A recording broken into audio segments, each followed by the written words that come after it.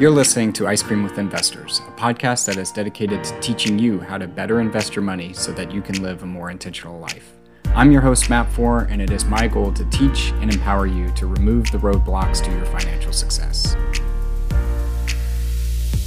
Hey everyone, welcome to Ice Cream with Investors. I'm your host, Matt Four, and today we're launching a special episode. This week, I am doing something I haven't done in a very long time, which is travel internationally to take a vacation.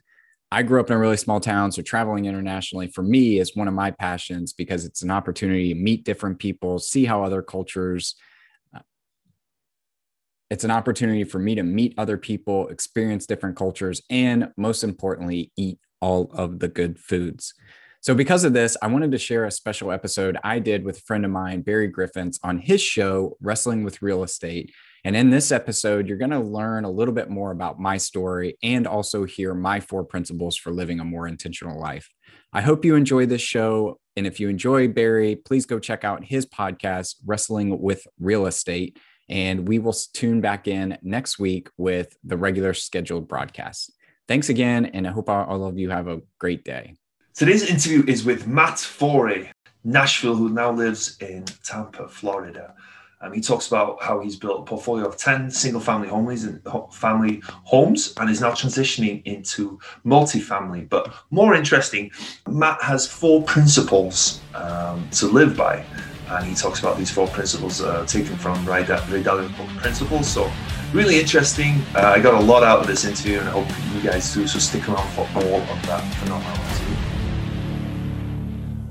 Hello and welcome to Wrestling with Real Estate, where we look to chokeslam all your real estate problems. I'm your host, former WWE wrestler and now Cirque du Soleil performer, and of course, multifamily real estate investor, Barry Griffiths. Now today we're joined by Matt Foray. Hey Matt, how you doing, man?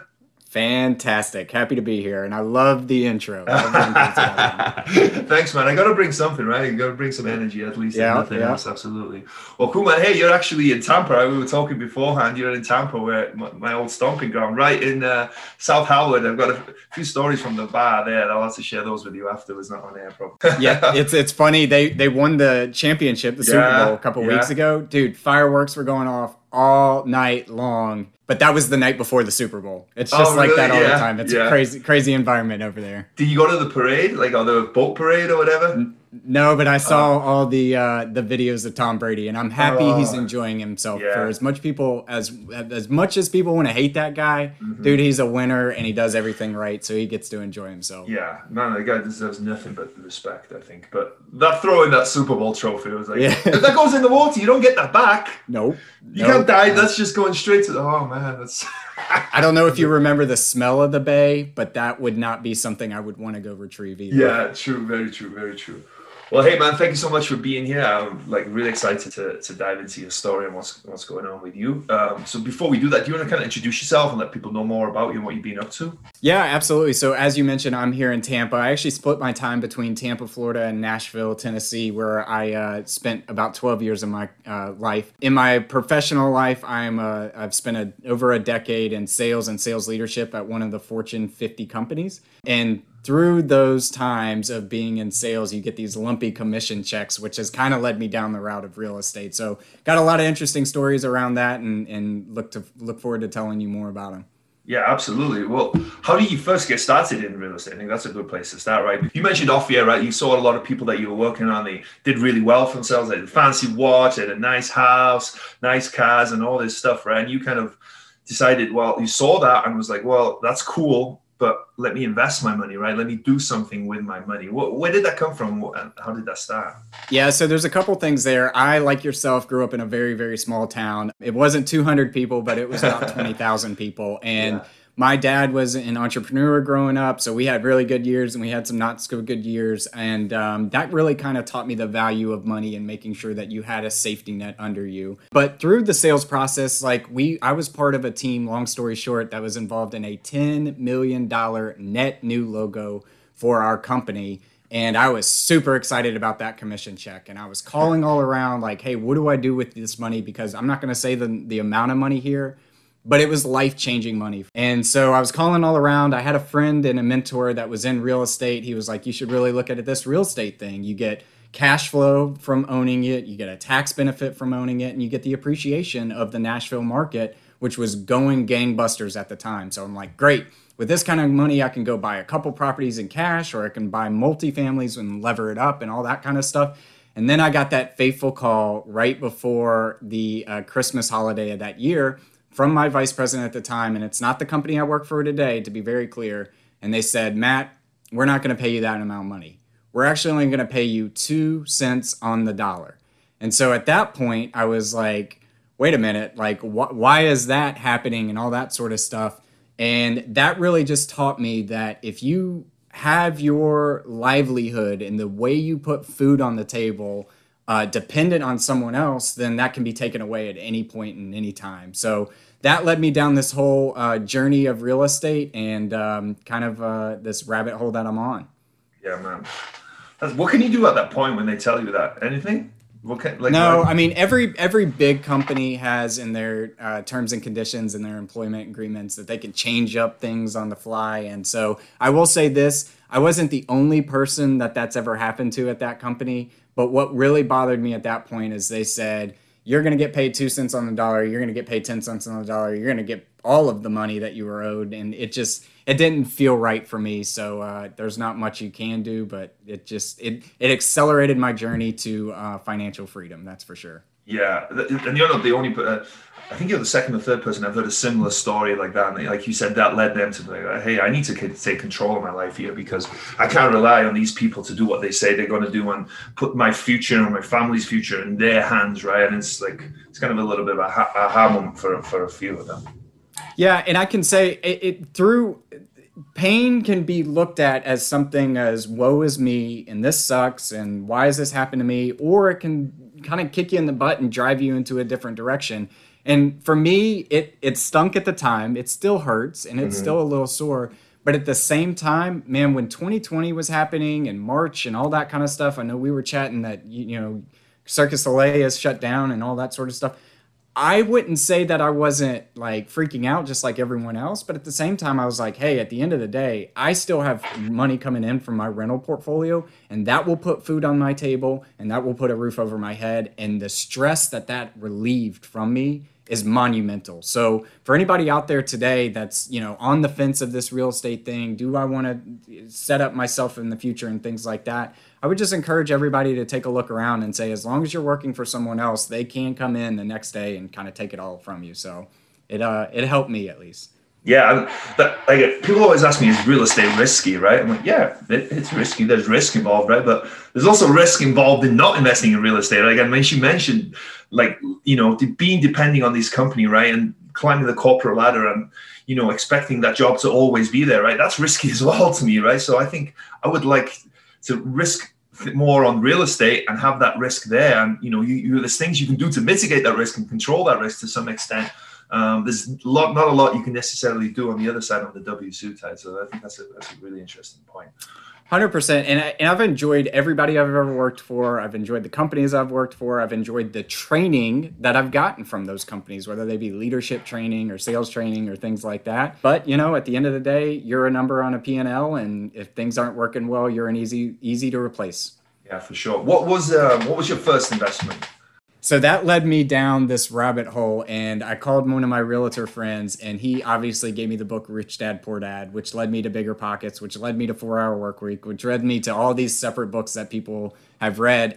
At that point, though, I had been pretty primed. Like, I knew that I was going to get this money, and I knew that I wanted to invest in real estate. So my first real estate investment happened within months of that. I would say it was like May or June timeframe of that next year, so within 4 or 5 months. And it was just a townhome. And it was a townhome in my neighborhood that I lived in at the time. And my thought process was, this was 2015. It was like a 2014 build. It was brand new. It was eyes and ears on the property. It was, for me, it felt like a less risky investment because I knew, being brand new and living in a townhome down the street from this place, that the quality of the build was fine. And if I needed to, I could run over there and fix something. And I joke because if you ever see me swing a hammer, you'll never know if I'm right-handed or left-handed. It's not like I could fix anything anyways. But it just gave me that peace of mind. And I'm glad I did that. It's not my best cash flowing asset that I own. It's not the most appreciative asset that I own in terms of like real estate growth. but it got me started. And anybody out there today that's kind of thinking about how do I invest in real estate? What if I make a mistake and things like that? I preach to my friends, just don't lose money on your first investment. And it's a great investment because it teaches you confidence. It teaches you the skills. It teaches you the process to get going. So that was my first investment, and I still own it to this day. That's really cool. Yeah, because it's so true, right? That first investment is scary for all of us, I think. And, there might be a few people out there who don't get scared by it, but I know I was, right? And it's not necessarily always the money that you make. If you make a ton of money, great, right? But it's that proof of concept, right? Hey, put renters in there, they pay me, I'm cash flow positive, I'm paying down my debt, and it's tax benefits, right? If it's appreciating a little bit at the same time, great, right? All those things. And also you're learning, right? And you're getting that, like I said, that proof of concept, like this works, this absolutely works, and I can do it. And that's, without that, if you fail on the first one, I'm sure, I don't know the statistic, but I'm sure the statistic of people that don't succeed on their first property and stop and never go on to do another one is pretty high, right? Because that first one can really stop you in your tracks. Yeah, I've heard this quote before that there's a lot of people out there that have done 0 deals. There are very few people that have ever just done 1 deal. Because once you get a taste of that and you do have somebody paying down the debt, getting that tax benefit, seeing it appreciate, cash flow coming in each month, it becomes an addiction, man. It becomes an addiction. Yeah, I love it. So how do you scale? It was actually that first one. How did you buy that? Just traditional financing, 20% down, but yeah. Yeah, straight up conditional, 20% down. I went to a traditional bank, all that kind of stuff. That was before I ever knew that you could invest in other ways. Same here. Yeah, the exact same thing with me. So how do you scale from 1 to 10? Was it still the same way, buying them with 20% down off the MLS, or did you develop over that time to do some different strategies? Yeah, so I've developed into different strategies before. I say like making that first investment was a little nerve-wracking for me, and it was easy for me to get over because I kind of saw the path of, hey, this money could be taken anyways. I might as well put it into an asset. But then I started finding out about these like wholesalers out there and the people that would acquire properties without ever acquiring them and wholesaling them to investors and things like that. So what I did was I jumped into Bigger Pockets and put my name out there as somebody that buys real estate in Nashville. I joined every single Facebook group that I could ever find in Nashville or Tennessee or anywhere in the surrounding states that wholesaled property. I got on list. I put my email address in all those comment sections, and then the deal flow just started happening. And so from there, it was really just a matter of running the numbers, figuring out if that was something that was going to be a heavy lift in rehab. So I've taken on properties where I've done heavy lifts, and I've taken on properties where I've done like very little rehab. So I wanted to kind of work my way down there from MLS turnkey to on the wholesalers list, but not needing much of a rehab, to getting wholesalers that needed a full rehab. So yeah, I just got on a bunch of wholesalers list and started finding properties that made sense for me. And at what point did you start talking to the wholesalers? Which property do you think? Was it number 2, number 3, number 4? 2. Oh, really? Okay. You went pretty quickly then. So you went from MLS, 20% down, turnkey property, to then finding wholesalers and doing that. That's pretty cool. That's pretty quick turnaround. Funny story on that. My second property that I ever bought, I still have never seen the inside of it. Really? I've seen enough pictures to kind of know. But I've never seen the inside of it. And I'd say most of my properties at this point, I've never even been on the inside of them. I've either had somebody go out there and look at them, or I've seen the pictures and felt comfortable with it, or a property manager or something like that. Yeah. So how do you analyze something like that? So if you've not been in there, right? Someone sends you over property, a wholesaler, what do they include in that for people who've never had a deal from a wholesaler? What does that usually entail? Yeah, so what usually happens is you'll get an email with 5, 6, 10 pictures of the property. And what I do is I take that property and I immediately go on Zillow or Craigslist, because Zillow charges renters to put or tenants or landlords to put their property on Zillow. So I'll just go into Craigslist and do a quick scrub of that neighborhood to see what the rental rates are. If the rental rates meet what I'm looking for from a cash flow investment standpoint, then I know that I want to look at that property further. So then I look at the pictures. If the pictures look fine, then I find out from the wholesaler, when are they trying to close it? What's going to be a compelling offer? Some wholesalers want the highest price. Some people want it that they'll know they'll close quickly. And then the markets I serve, or the markets that I'm in, I already kind of have a property manager and a handyman that could go by there. And I always ask them to do a video walkthrough, and then do pictures of anything that looks funky or things like that. And then I set up a Google Drive for them to dump that file in. I'll take a look at it, and if everything looks fine, then I feel comfortable with it. Interesting. How do you estimate any kind of, do they give you an estimation of what repairs will be, the handyman or the property manager at that point?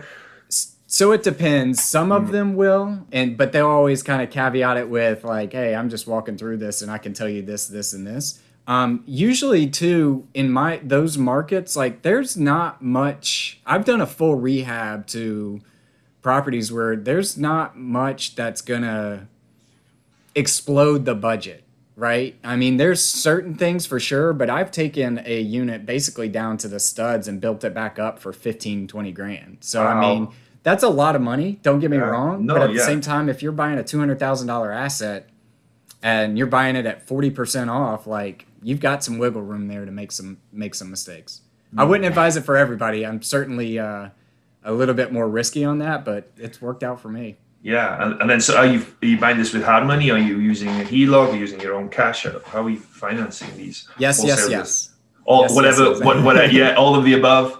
Yeah, so at first it started with traditional financing. So I found a wholesaler. I actually bought a triplex from a wholesaler with traditional financing because he cared most about highest offer. And I felt like it would appraise for a certain amount. So I just had an appraiser go out there, and he told me, he's like, hey, if this doesn't work out, traditional financing, you're still on the hook, or your earnest money is done. And I knew at that point that I had a couple of different hard money lenders ready to go on it, if so.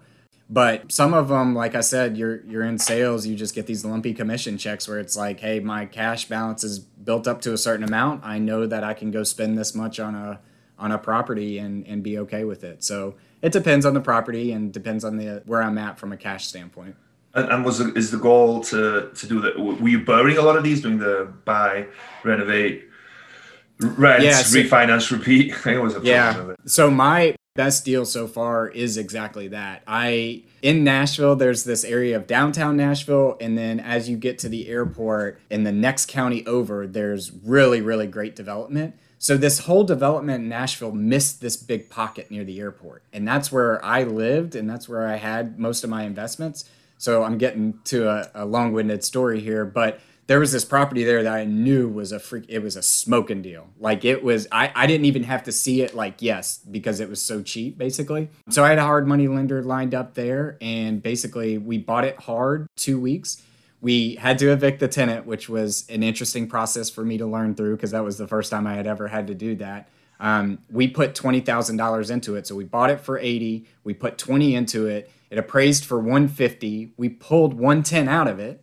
I'm already getting back $10,000, and the thing cash flows $500. So That is a great strategy for those people that are getting into real estate and the single family specifically to buy, rehab, rent, and then refinance out your money. Obviously in Tampa, and these are in Nashville. How much time are you obviously have a property manager, I'm guessing, right? Out managing all of them. How much time do you spend a week, do you think, on these properties? Very little. Very, very little. I have a triplex that gives me a little bit of an issue. And I would say probably once a month I'm getting a call that says this, that, or the other is, and that's actually what led me down this path of multifamily is that single triplex and the issues that I'm having there, but very little. And some people, there's this debate out there, like you should manage it yourself because you can save money. And there's this debate out there where you can hire a property manager and let them manage it for you.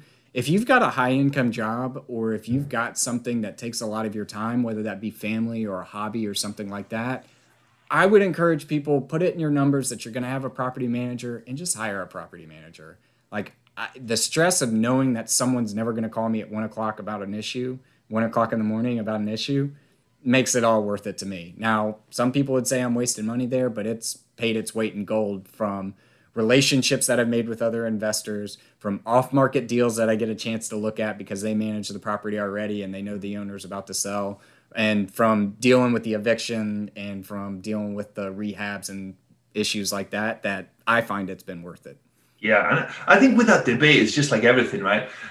For me, I don't understand why anything has to be black and white, right? It doesn't have to be one or the other. It depends on personalities, right? I'm like you. I want to have a property manager. I don't want to deal with all that legal stuff, having to learn all that, having to deal with tenants, having to face evictions, having to learn how to screen tenants, all that stuff, right? And I kind of have an idea, of course, but I would have spent my time doing other things, right? And that 8% that I pay the property manager is nothing, is pennies to me compared to what I would have to do in the time I'd have to be involved. Now, there's other people, they want to be involved, they want to learn, they need to know every part of the process. And that's fine too, right? It just depends on who you are. And I think it's important, like just with anything, right? It's to understand who you are and how you work and how you like to do things. And I think that will tell you the answer more than listening to us on here, right? Now, we have an opinion about it. Of course, I'm of the same opinion as you. Hire a property manager. They've been doing it for years. They're a good resource. They can find deals. They can find you vendors. You know, they have handymans a lot on the team. They take so much of that out of it for you. But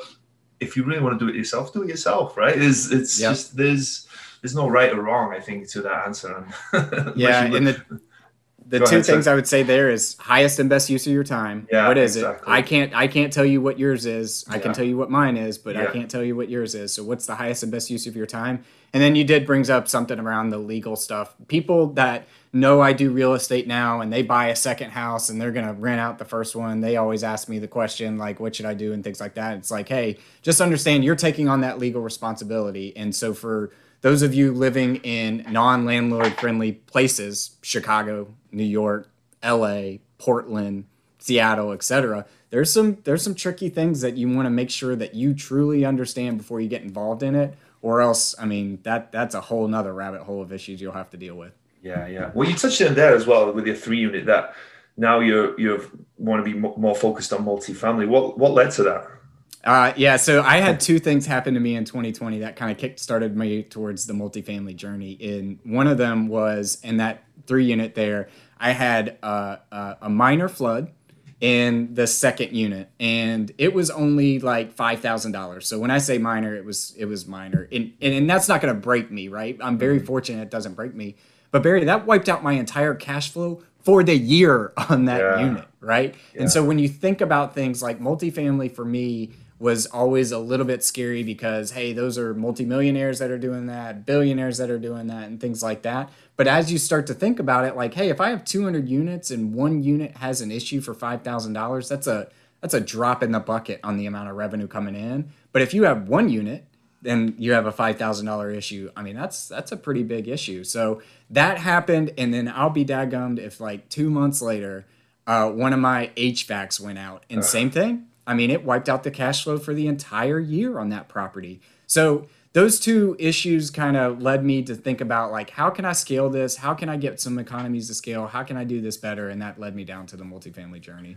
Yeah, and what I found with multifamily as well, a lot of these costs that come almost baked in, right? You can't predict a flood, but over 200 units, there's probably been a flood in one of the two of the units over that year. So when you're analyzing that property, it's in the repairs and maintenance, right? It's in some kind of the cost. And because it's more detailed as well, right? If you're analyzing a single family home, they say, 5% for repairs and maintenance, 5% for CapEx, 5 or 10% for vacancy, but that's just guessing, right? It's like when you get a T12, a trailing 12 in multifamily, you're able to see what that property did over the past year and really get into detail and really, you can't predict what's going to happen next, but really have a good idea. And if you go back, T24, T36, right, the last 2 or 3 years, you really get an idea of what that property has done and what the repairs and maintenance, what the expenses are on that. And it's so much more predictable than the single family. Like you said there, right?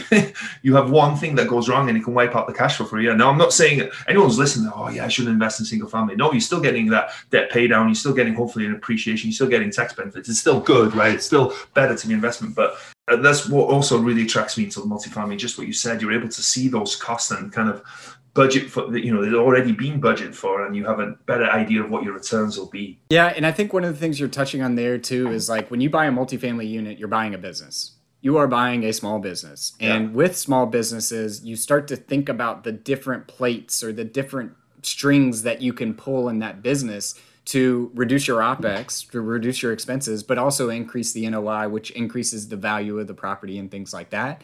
And with single family, I mean, you're kind of beholden to the how much the guy next door sold his property for, and how much the woman next door sold her property for, and things like that, and how good your tenant is, and whether you get frozen pipes because you live in Texas and you never thought about frozen pipes in Texas, kind of thing, right? So as we're recording this, Texas is getting hammered with snow, and I hope Yeah. everybody down there is safe. And I don't Yeah. mean to say that facetiously, but like you're kind of just rolling the dice with single family, which it was great for me to learn. It was a great place to start. I would still encourage a lot of people to go down that route as they kind of learn the process and learn how to invest. But every single investor that I've ever met, it seems like started by wholesaling properties, and then they were like, wait a minute, I should own these. And then they started owning the properties. And after they owned the properties, they were like, wait a minute, I should own more of these. So they then get into multifamily. So let me just go ahead and skip you the 4 or 5 years that I've learned on and say that if you're an investor out there, multifamily is a great place, whether you're a general partner putting together the deals or a limited partner as a passive investor.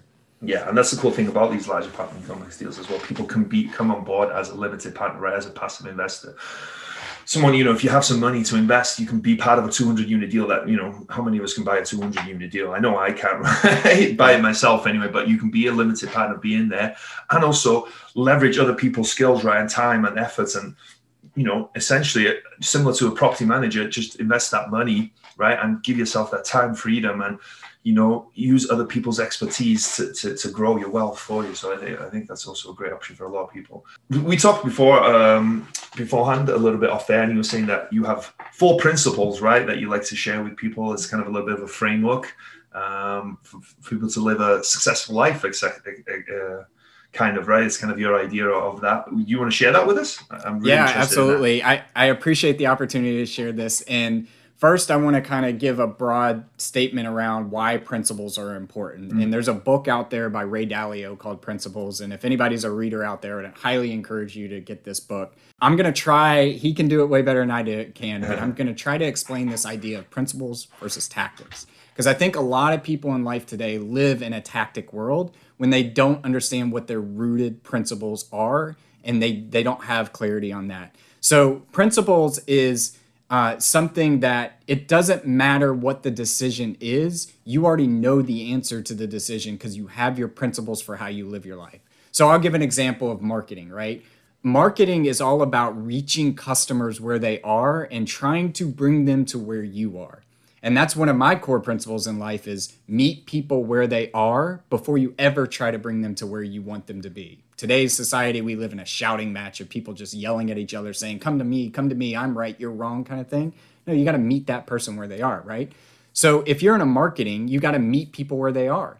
And what we see is that, there's Facebook, there's Instagram, there's LinkedIn, there's podcasts, there's YouTube, there's TikTok. If you base the way you do your marketing on one of those, let's call it TikTok, as a tactic, then one day the U.S. government could decide to ban it. The next day they could say you can be in the U.S., but you got to sell it. And then the next day a new administration comes in and it's business as usual. You never know where the wind is going to blow. But if you start with the core principle of meet people where they are, then you can be dynamic and shift with the tactics that they are.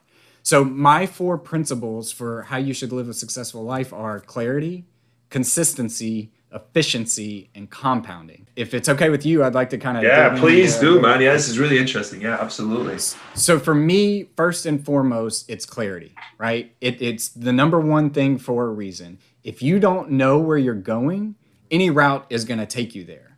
And what I have seen is that people think that decisions are binary. There's like a right or a left, a 1 or 2, a yes or a no, a black or a white. And what really it is decisions are very interwoven to each other.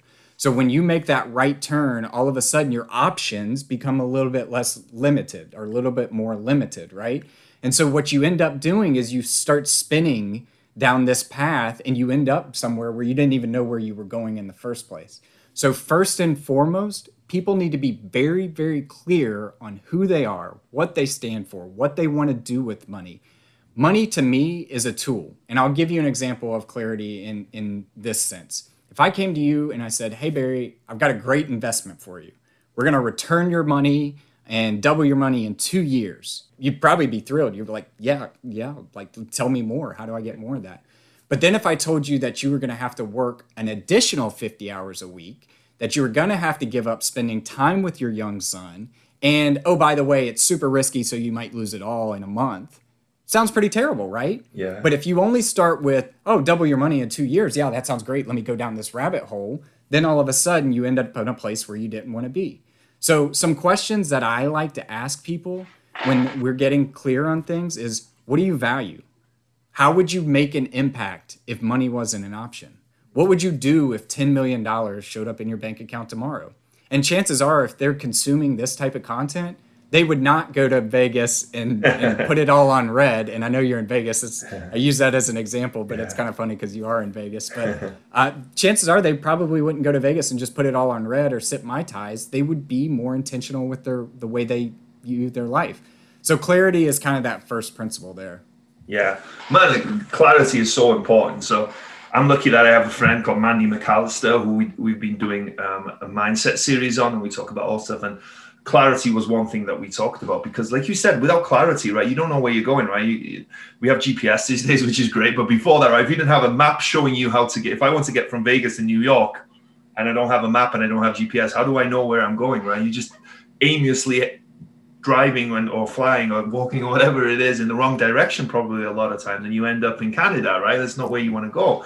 But it also, the more clarification that you can get as well, it just makes everything simpler, right? You just understand everything. It either fits what you're trying to do and what you're trying to achieve and who you are as a person, right? It doesn't need to be monetarily, right? It might be clarity in terms of morals. It might be clarity in terms of who you are as a person, right? Those things, they just really help define everything and make everything decisions easier, right? It's just 100%. Yeah, man, it's so important. And I think I like the questions that you said that you like to ask people there. And I think a good question that someone asked me, and I was like, whoa, it got me this, like, in 10 years' time, what does your life look like, right? If you close your eyes now and you imagine your life in 10 years' time, right? What does that look like, right? The dream life. What does it look like in 20 years, right? And if you haven't able to have that clarity, because a lot of us don't, right? We have a financial goal, right? So when someone asked me, my financial goal was, all right, I want to make $100,000 a year in income from real estate, right? Which is a fair enough goal, right? I thought, oh, I know where I'm going. I know what I'm doing. And then they asked me that question. I was like, oh, wait a minute. I don't know. Do I live in Vegas? Do I live in Florida? Do I live in the UK? Like, these things matter, right? They matter in your decisions, right? You know, and it all adds to that clarity. So I love that, man. That's so important, I think. Yeah, and one of the things, Tim Ferriss, he used to talk about way back in his podcast. I don't know if he still does as much, but he used to talk about, it's not a matter of what you decide to do. Clarity helps you decide what you're not going to do. Yes. And so what I like to tell people as they're going through this is, put yes, maybe, hell no up on the board and write the traits and write the qualities of the job you want. Write the traits of the financial asset that you're looking to invest in and things like that. And the older I get, the more I realize saying no to the wrong things is just as important as saying yes to the right things. Yeah, man, I love that. And also what it is as well is once you have that clarity as well, right? The amazing thing is that we have control of our own lives, right? We can do whatever we want with our lives, essentially, right? I know some people have tough circumstances, but, you know, there's plenty of people that have been in horrible circumstances and they're able to take control of their life and change it into what they want to be, right? You have a job that you hate. Believe it or not, it might not happen overnight, but you can change that situation, right? You can invest in real estate, you can invest in stocks, you can start your own business, you can find a job that you're passionate about, right? You have that control, but it all starts, like you said, with that clarity. I love that, man. That's really cool. I'm talking to a guy that was a former Undertaker and he was wrestling in front of the biggest arenas of all time. You've really done your homework, man. I love it. You've really done your homework. This is cool. What is what's the second? That brings us to the second principle, right? What is the second principle? So the second principle, once you have clarity on where you want to go, it's all about consistency. And over the long term, consistency will always beat talent. Yeah. And I say that, but I want to give everybody a little bit of grace here. Consistency is about doing something every day that's working towards your goals. It doesn't have to be the right thing. Just do something every day, whether it's a 5-minute task, a 10-minute task, whether it's journaling, tying your shoes, making your bed, doing something consistently every day towards your goal. And I'm going to use an analogy here to drive this point home. I'm not a huge basketball fan, but I think we can all agree that Kobe Bryant was one of the greatest basketball players of all time, right? 5 NBA championships, 15-time All-Star, 30,000 points. I mean, the dude was and just a winner, right? He's a phenomenal resource, right? He was drafted straight out of high school at 15th in the 1996 draft, right? Do you know who's number 1 that year? Allen Iverson. Allen Iverson was given a NCAA scholarship to play football. He was an NCAA scholarship to play basketball. He played 7 or 8 seasons less than Kobe Bryant, but made 14 NBA All-Stars. He was a scoring champion. He was an MVP. He was all these things. But you know what? He had 0 NBA titles. And in fact, the reason we know Allen Iverson, when I say Allen Iverson, the first thing that comes to people's mind is practice. We're talking about practice. It's this whole tangent of a press conference where he was getting grilled on questions on why are you showing up late to practice? And he was basically saying that practice wasn't important. There's this phenomenal picture out there to contrast that with Kobe Bryant. There's this phenomenal picture out there where Kobe Bryant, who's right-handed, has a broken right hand and he's in the gym dribbling with his left hand. That dude said that I'm going to consistently get my reps in every single day, regardless of the circumstances. And consistency to me, when you do something consistently over time, it builds grit. It builds confidence. It builds discipline around that. So if you're out there today and you're thinking, okay, I want to go invest in real estate, then evaluate a real estate deal every single day. If you're saying, hey, I'm stuck in my financial position and I want to go and improve my financial position, move a single dollar from your checking account to your savings account. Find some little small action to consistently do every single day, and you'll find yourself in a different position 10 years from now. You can't tell me that if you're a bad reader and you read every single day, that you won't be a better reader. And I'll take down the screen when we're off of this, and you can see I've got a huge stack of books over here. I grew up dyslexic, right? And those to me are just little miniature trophies. I got like 600, 700 books back here. They're little miniature trophies to me. And so it's because I decided that consistency, I was going to read 5 pages a day until I could overcome and not let that hold me back. So once you're clear on where you want to go, I would encourage everybody to make a consistent action every day towards that goal. It doesn't have to be the right action. Just do something every single day towards that goal. Yeah, and the thing with that about taking that action as well is it just has to be something small, right? Listen to 10 minutes of a podcast every day, right? And then in a week you've listened to a whole podcast, right? And you're like, okay, a whole podcast a week, that's not that long, but it's something. Maybe the next week you aim to do 20 minutes, right? You don't get from nothing to a $20 million portfolio overnight, right? It's done by small bits, right? And like you said, it builds up momentum, right? And once you start doing little bits here, a little bit there, you'll find yourself doing more because you feel good about yourself. You get confidence doing that. You enjoy it, right? I think it's important you find something that you somewhat enjoy, right? I know there's plenty of people that made money in real estate and they're not obsessed by it in terms of that they love real estate. They're obsessed by what it can give them. But I think you can get there by just, like you said, taking that consistent action, right? What did you do today? Did I look at the MLS to see if there's any deals that I can make an offer on? Did I reach out to a lender and then I'll reach out tomorrow to another lender and I, get pre-approved? And there's so much little steps that are easy, and if you're starting out and it seems a bit intimidating, find the easiest thing for you, right? I always find the easiest thing for you to start. So you start. The biggest and the hardest thing for a lot of people, I think, is actually starting. And once you start, you'll be amazed by how much you can kind of build that momentum and how far you can actually go. Yeah, I'm an Ironman triathlete, so It's the 2.4 mile swim, 112 mile bike, 26.2 miles swim or run.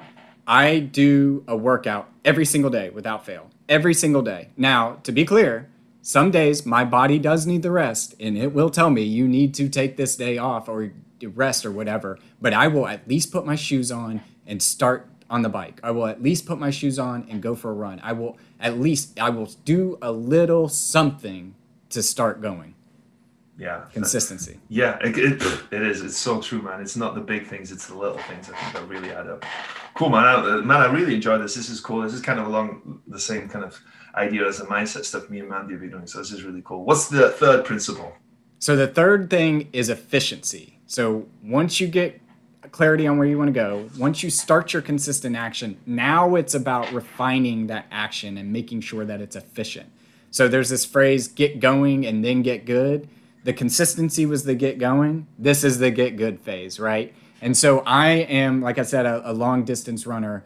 I can't run 200 hours a week. There's only 168. I can't do it, right? At a certain point, you can't continue to do all of the things. You've got to be efficient with those right things, right? So again, kind of bringing it to a sports analogy, since I'm a runner, like it's about stretching. It's about making sure that I'm doing core exercises and I'm building the muscles around that get beat down during running and things like that. From a financial standpoint, maybe it's not doing single family, maybe it's doing multifamily. Maybe it's not putting that money in a checking account or in a low yielding savings account. It's finding a different vehicle to go put it in that's more efficient and things like that. So after you get clarity on where you want to go, after you start your consistency of doing something every day, now's when you can start redefining and figuring out what's the most efficient thing that I could be doing every single day. Yeah. Do you have any suggestions how people can kind of figure that out? Is there any kind of books, any resources, any kind of thought process that you can kind of go through to figure that out? Because I'm sure a lot of people are taking action now. Maybe they might be realizing, hey, I'm spending 20 hours a week on these tasks and it's not really that efficient. Any suggestions how they can optimize that? Yeah, I mean, I'm going to bring you back to the age-old 80-20 principle, right? Yeah, I mean, yes. 80% of your results are really coming from 20% of your activities. So I spend my Sunday nights always planning out my next week. And I'm really thoughtful around checking the journal that I have said I write my plan down for the week coming up. And before that, it asked me to look at my prior week. Did you do those things? What were your goals? What did you achieve them? And things like that. And I would just take some self-reflection time on that and look, where is my 20% of my time getting my 80% results? So it's probably not the best answer that I can No, give. it's a great answer. I think that's a phenomenal answer. It's so true. It's kind of along the lines as well as what I'm thinking about the book, The One Thing, right? What is the one thing that if I do, everything becomes, I always mess up, but easier or whatever. Yeah, you know the quote, right? It's essentially the one thing that is going to get you closer to your goal, right? The one thing, and it makes everything clear, because if that one thing that you're doing isn't really getting you closer to your goal, well, discard it, put it to the side, right? It's not that important because it's not getting you and serving you. So and it's similar to the 80-20 rule. And it's funny, it goes back to that conversation we were having around property managers, right? Like, that's not my highest and best use of time. That is not the most efficient thing that I can do. Having this conversation with you, connecting with different investors and sourcing more deals is probably more important to me or more efficient to me than figuring out, do I need to call a plumber to go figure this out, or is it an HVAC person or things like that? Yeah. What's the fourth one? So the last one is compounding, and man, I am still trying to refine this because I don't think you can overemphasize how important compounding is. So what I've got is that compounding is really results equals times multiplied by volume. And you can manipulate volume and you can't manipulate time. And this is why I like real estate, honestly, is because once you set it there, you got to let time take its course. You got to let the volume of inflation and increasing the rents and allowing that cash flow to build up. But most importantly, for everybody listening to this, things don't compound. Watches, shoes, boats, like, things don't compound. But people and money do. And so I don't know the best way to explain it other than that, but there is this story out there of, if I told you, would you rather take $1 million today or a penny compounding, doubling every day for 30 days, what would you take? Most people would take the million. Yeah. I would take the million, but I know the story, so now I'm going to take the penny. Yeah. Because how much is it? How much is it after? I can't remember how much it is. Well, so if I changed it from $1 million to $3 million, what would you do? Oh, I'll go for the 3 million. It's still the penny. Really? How much? The penny builds up to 5 million and some dollars. 5.4. Let's round it up. Yeah. But on day 29, out of that day 30, it was 2.6 million.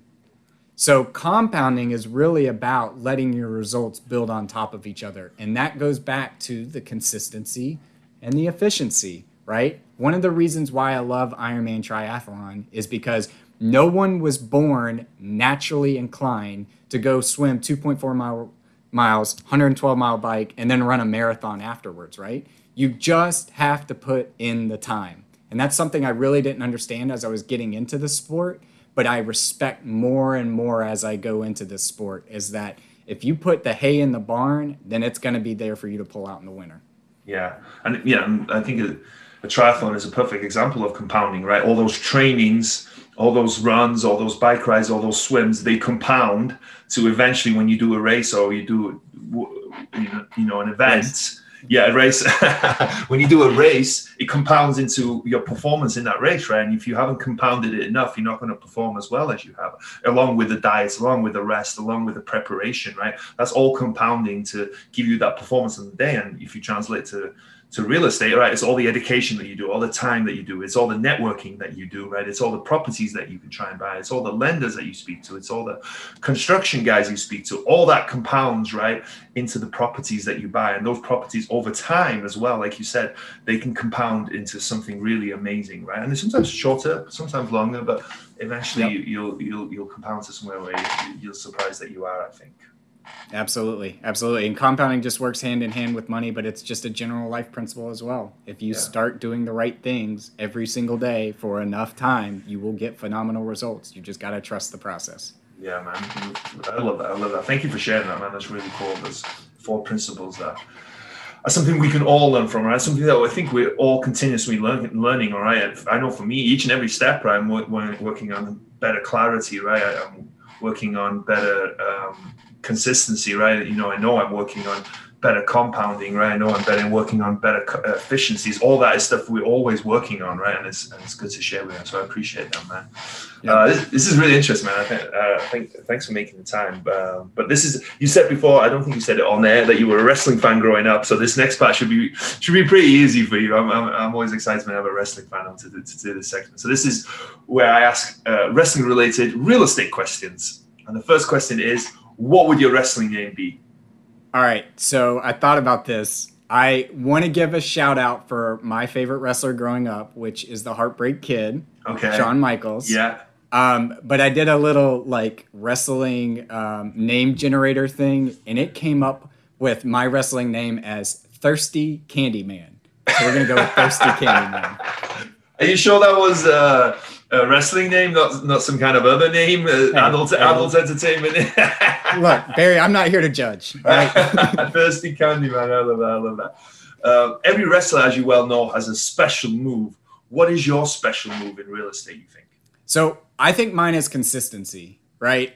One of the things that I am most proud of in myself in life is that I think I have the ability to outlast anyone over a long enough time period. I'm not more talented than anybody. I grew up dyslexic. I'm not smarter than anybody, but I can out-consistent anyone out there. And so I just think it's consistency, man. I'm early in my journey. I'm early in life. I'm early in my real estate journey. But over the long run, I'm going to look back and be like, I was very consistent. So consistency. Very cool, very cool. What's been the biggest body slam you've taken? So I kind of want to turn this not financial, because I got a couple of financials where we mentioned earlier that I was a little risky in some of my initial investments and things like that with the way I was doing them. They've all worked out well for me. But it's networking and events. And so what I specifically mean about that is as I move more into multifamily, it's a team sport. I'm not going to be the greatest at putting a deal together, financing, due diligence, property management, all these different things. And man, the biggest body slam I have looking back on the past 5 years in real estate is not networking and going to events soon enough. So if you're out there listening to this, reach out to myself, reach out to Barry, reach out to any one of his guests and start that process today, because you will wake up and be body slammed from the fact that you didn't start it today when you try to scale this thing. Yeah, and you'll be surprised how much further you go as well, like from just networking, meeting people, and just being surrounded by the right people. It's just, and with Zoom and everything these days, right, there's no excuse not to, right? And virtually I think pretty much every night of the week, there's a virtual meetup somewhere, right, that you can attend, which is really cool. So yeah, absolutely. Yeah. So was there a moment that you were standing on the top rope getting ready to jump, but you were too scared? What was it, and how did you overcome it? So again, there's many different ways I could take this, but I'm going to take this to it's getting out there on podcasts, putting myself out there. I don't think I'm the most articulate or smartest or anything like that I might say the wrong thing, I might do the wrong thing and all that kind of stuff. For your listeners out there, I'm actually starting a show March 1st called Ice Cream with Investors. And man, that starts March 1st. So we're 11 days away from that. And I'm standing on a top rope right now about to jump. So how did I overcome it? I haven't yet. But it's just recognizing that you got to follow your passions. I love having this conversation. I've loved getting to know you. I've loved spending this time together. I love talking real estate. I love talking finance. And I get most energized when people reach out to me and ask me those kind of questions. And if I can add value to them, like adding value to them.